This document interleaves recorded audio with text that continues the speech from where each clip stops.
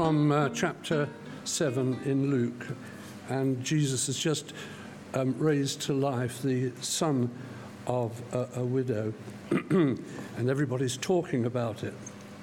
So John's disciples told him about all these things.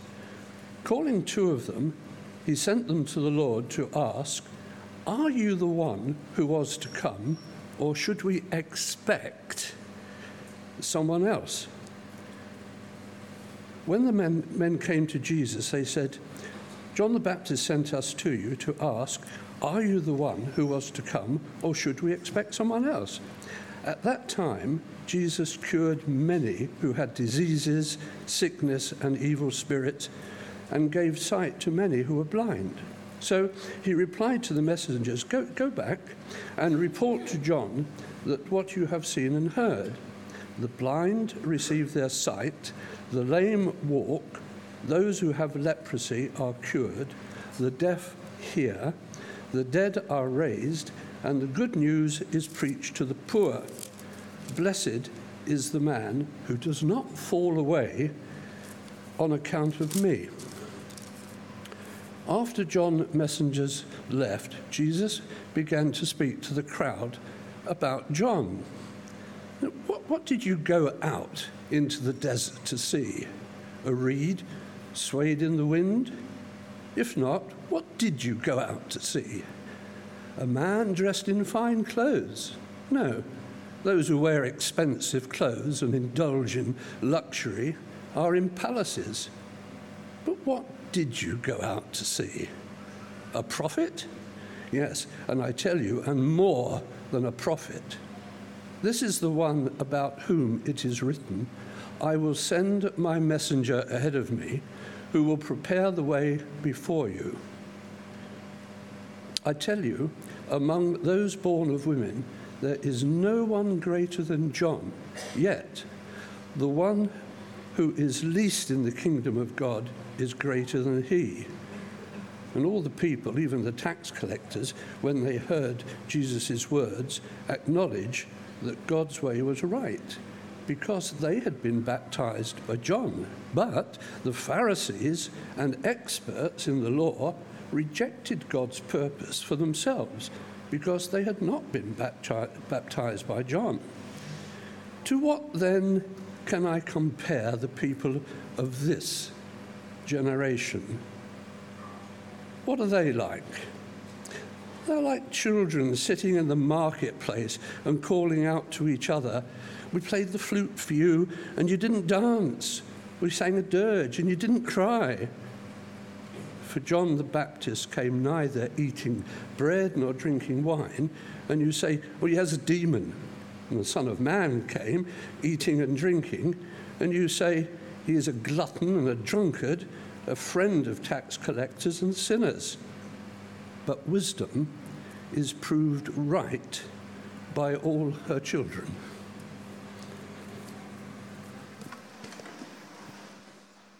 Brilliant. Thank you, Paul. It's good to hear the word of God read out to us. Well, before Miriam speaks to us, let me pray for her. Lord, thank you so much for Miriam. Thank you for the words you've given her, for the message you've given her. Thank you that you will speak to us. And Lord, we pray for energy for her now. Lord, just Holy Spirit, come and speak through her to us. Take her words and speak them into our hearts. In your name we pray. Amen.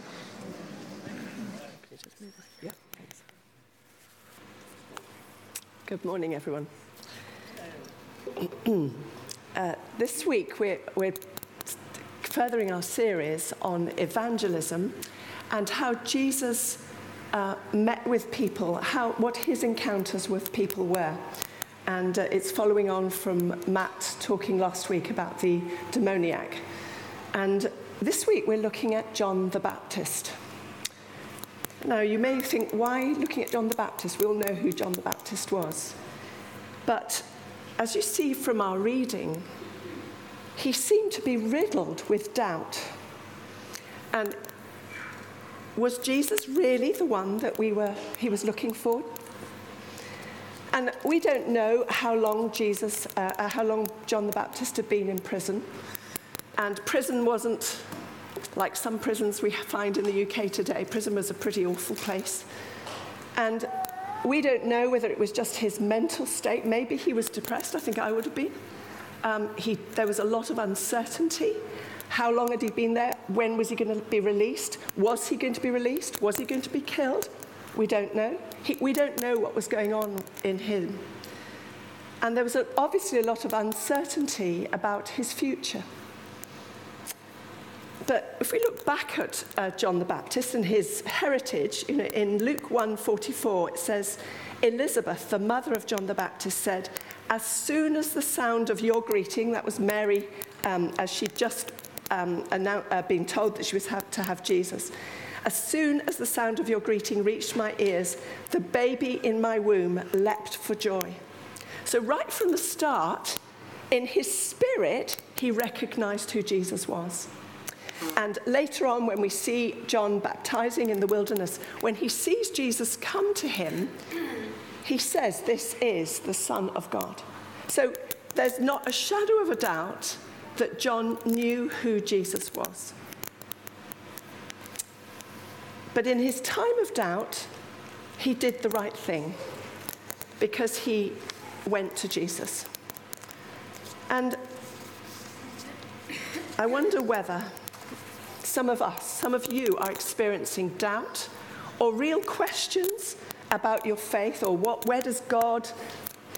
part does God play in this troubled world at the moment?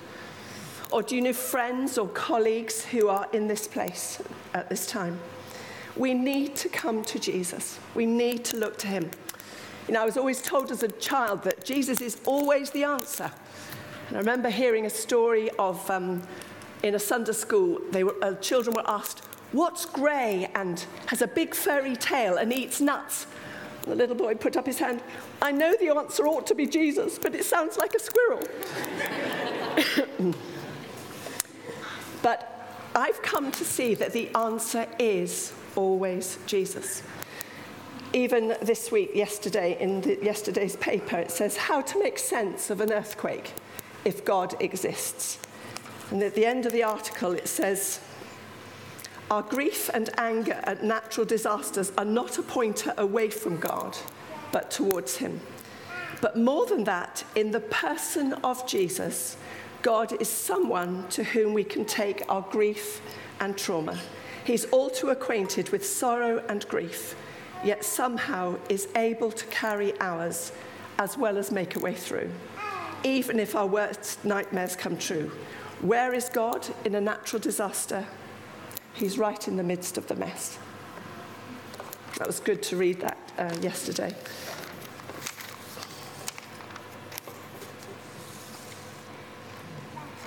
So in John the Baptist's time of doubt, he sent his disciples to Jesus to ask, are you the one who was to come, or should we expect someone else? I've got this wonderful book by Ruth Chew Simons about Emmanuel, about Advent.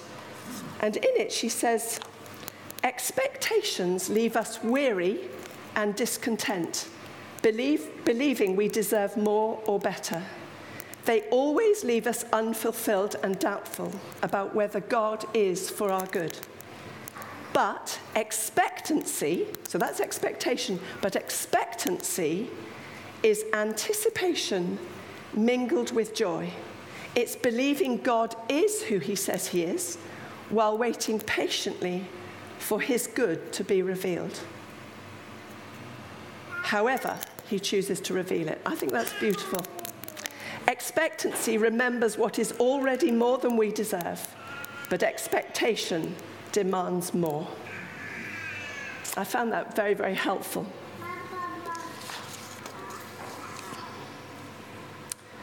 All of us have had what we might call unanswered prayer. I don't think it is unanswered prayer because God always hears, but we've expected God to do what hasn't happened. For example, someone has died prematurely when we prayed and believed that they would be healed. Or we've asked God to intervene in a situation which has been very difficult and it seemed we didn't get the answer we expected. And there are many people who have come to faith in Jesus, and then doubts have crept in due to unfulfilled expectations of either the church or other Christians or even of God himself. Just read this book called When Faith Gets Shaken by Patrick Regan, and he says something very interesting. Moody Bible College president Joseph Stowell tells the story of the night he met Billy Graham, the renowned evangelist who's seen thousands upon thousands come to faith. They'd been at a dinner together, and after the meal, Stowell managed to ask the question he'd been longing to ask all evening.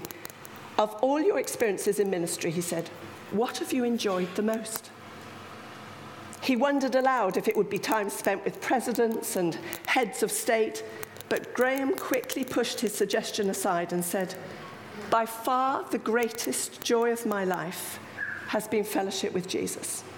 Hearing him speak to me, having him guide me, sensing his presence with me and his power through me.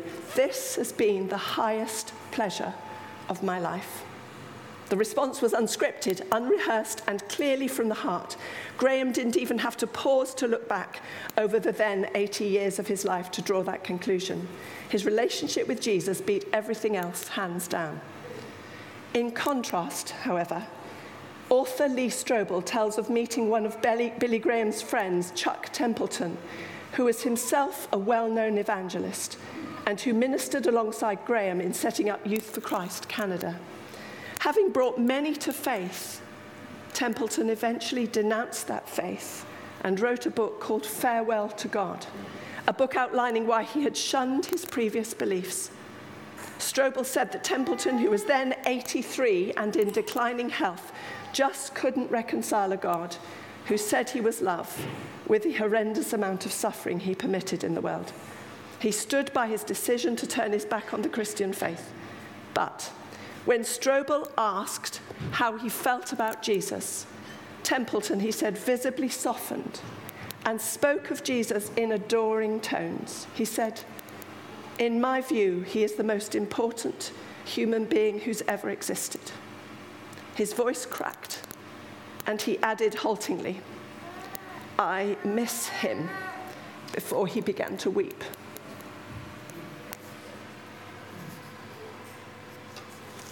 What was Jesus' response to John the Baptist? He didn't berate him, or reprimand him, or scold him for his lack of faith. He could have gone to the prison and reassured him.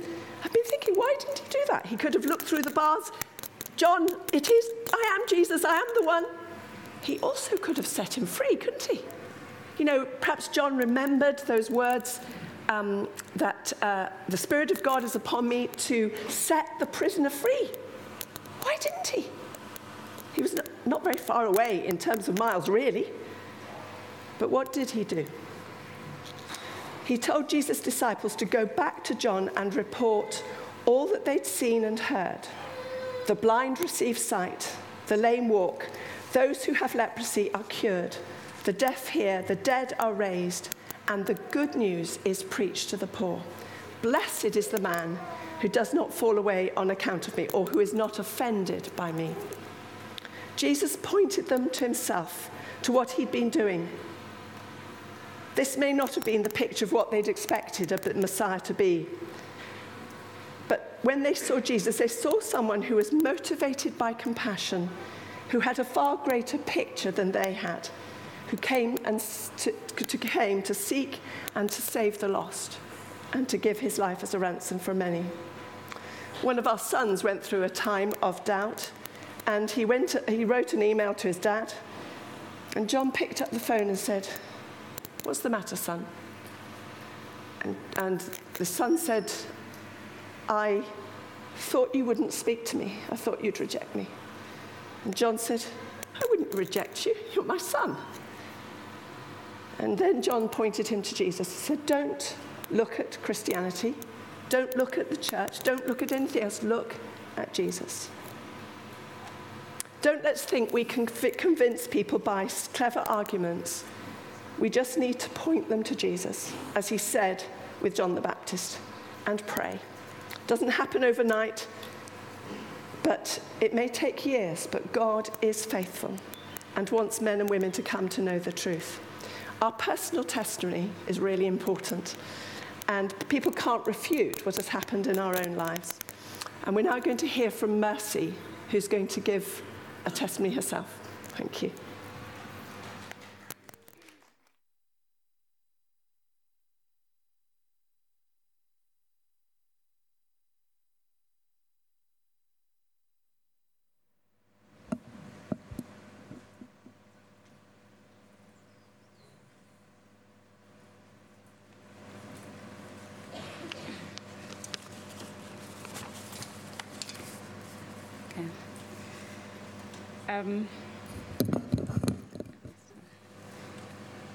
So this testimony is about a young lady I met here at City Church a few years ago.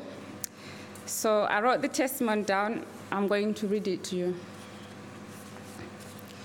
A few years ago, I met a young lady who came to City Church for the first time. I welcomed her as she came in and went to chat with her after the service. I found out she had come to City Church as her mother had found City Church details online and had passed them on to her. She told me she was not a Christian and had just come to visit. We exchanged numbers as she was new to Cambridge, and I offered to show her around the city. We started meeting up on weekday evenings after work. She had been to a church in the past, but had not understood enough about Jesus. She had been given a Bible and knew she had to change, but was unwilling to change her lifestyle. When she moved to Cambridge, she had intended on living as she wanted, but something held her back, and on reflection, she feels that was God. She shared with me also how she saw Christians then. She had lots of questions about life and where was God in the midst of a suffering world. From there on, we would exchange text messages to check on each other. We started meeting regularly at McDonald's, where she would ask me lots of questions. And I would ask the Holy Spirit to help me to answer them. Then we started to read the Bible together and pray on these occasions. We became firm friends. I felt compassion for her. I really wanted the Holy Spirit to help me to point her to Jesus.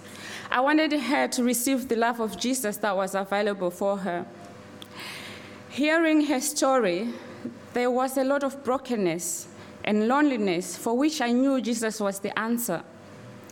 We kept meeting up for weeks. I tried to answer her questions, and if I could not, I would search from others the answers and get back to her. She was so keen to find answers that would make sense to her. She needed to know who Jesus was and what he had done for her. I knew I needed to show her the truth.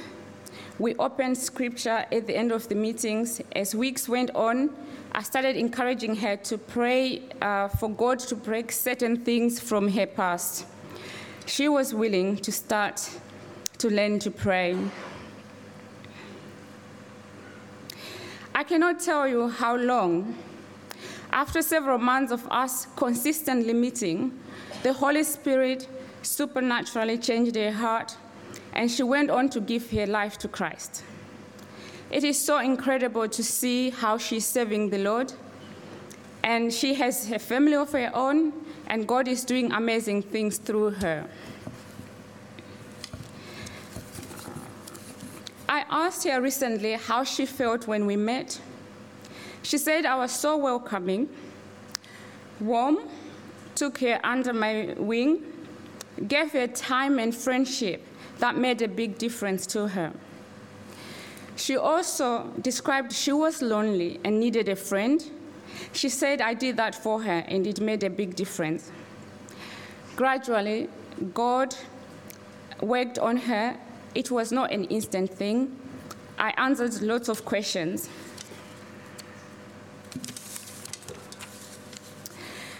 So she describes herself now as that bit in Chosen, where Mary says, I was one way, now I am the other. The thing that happened in between was Jesus.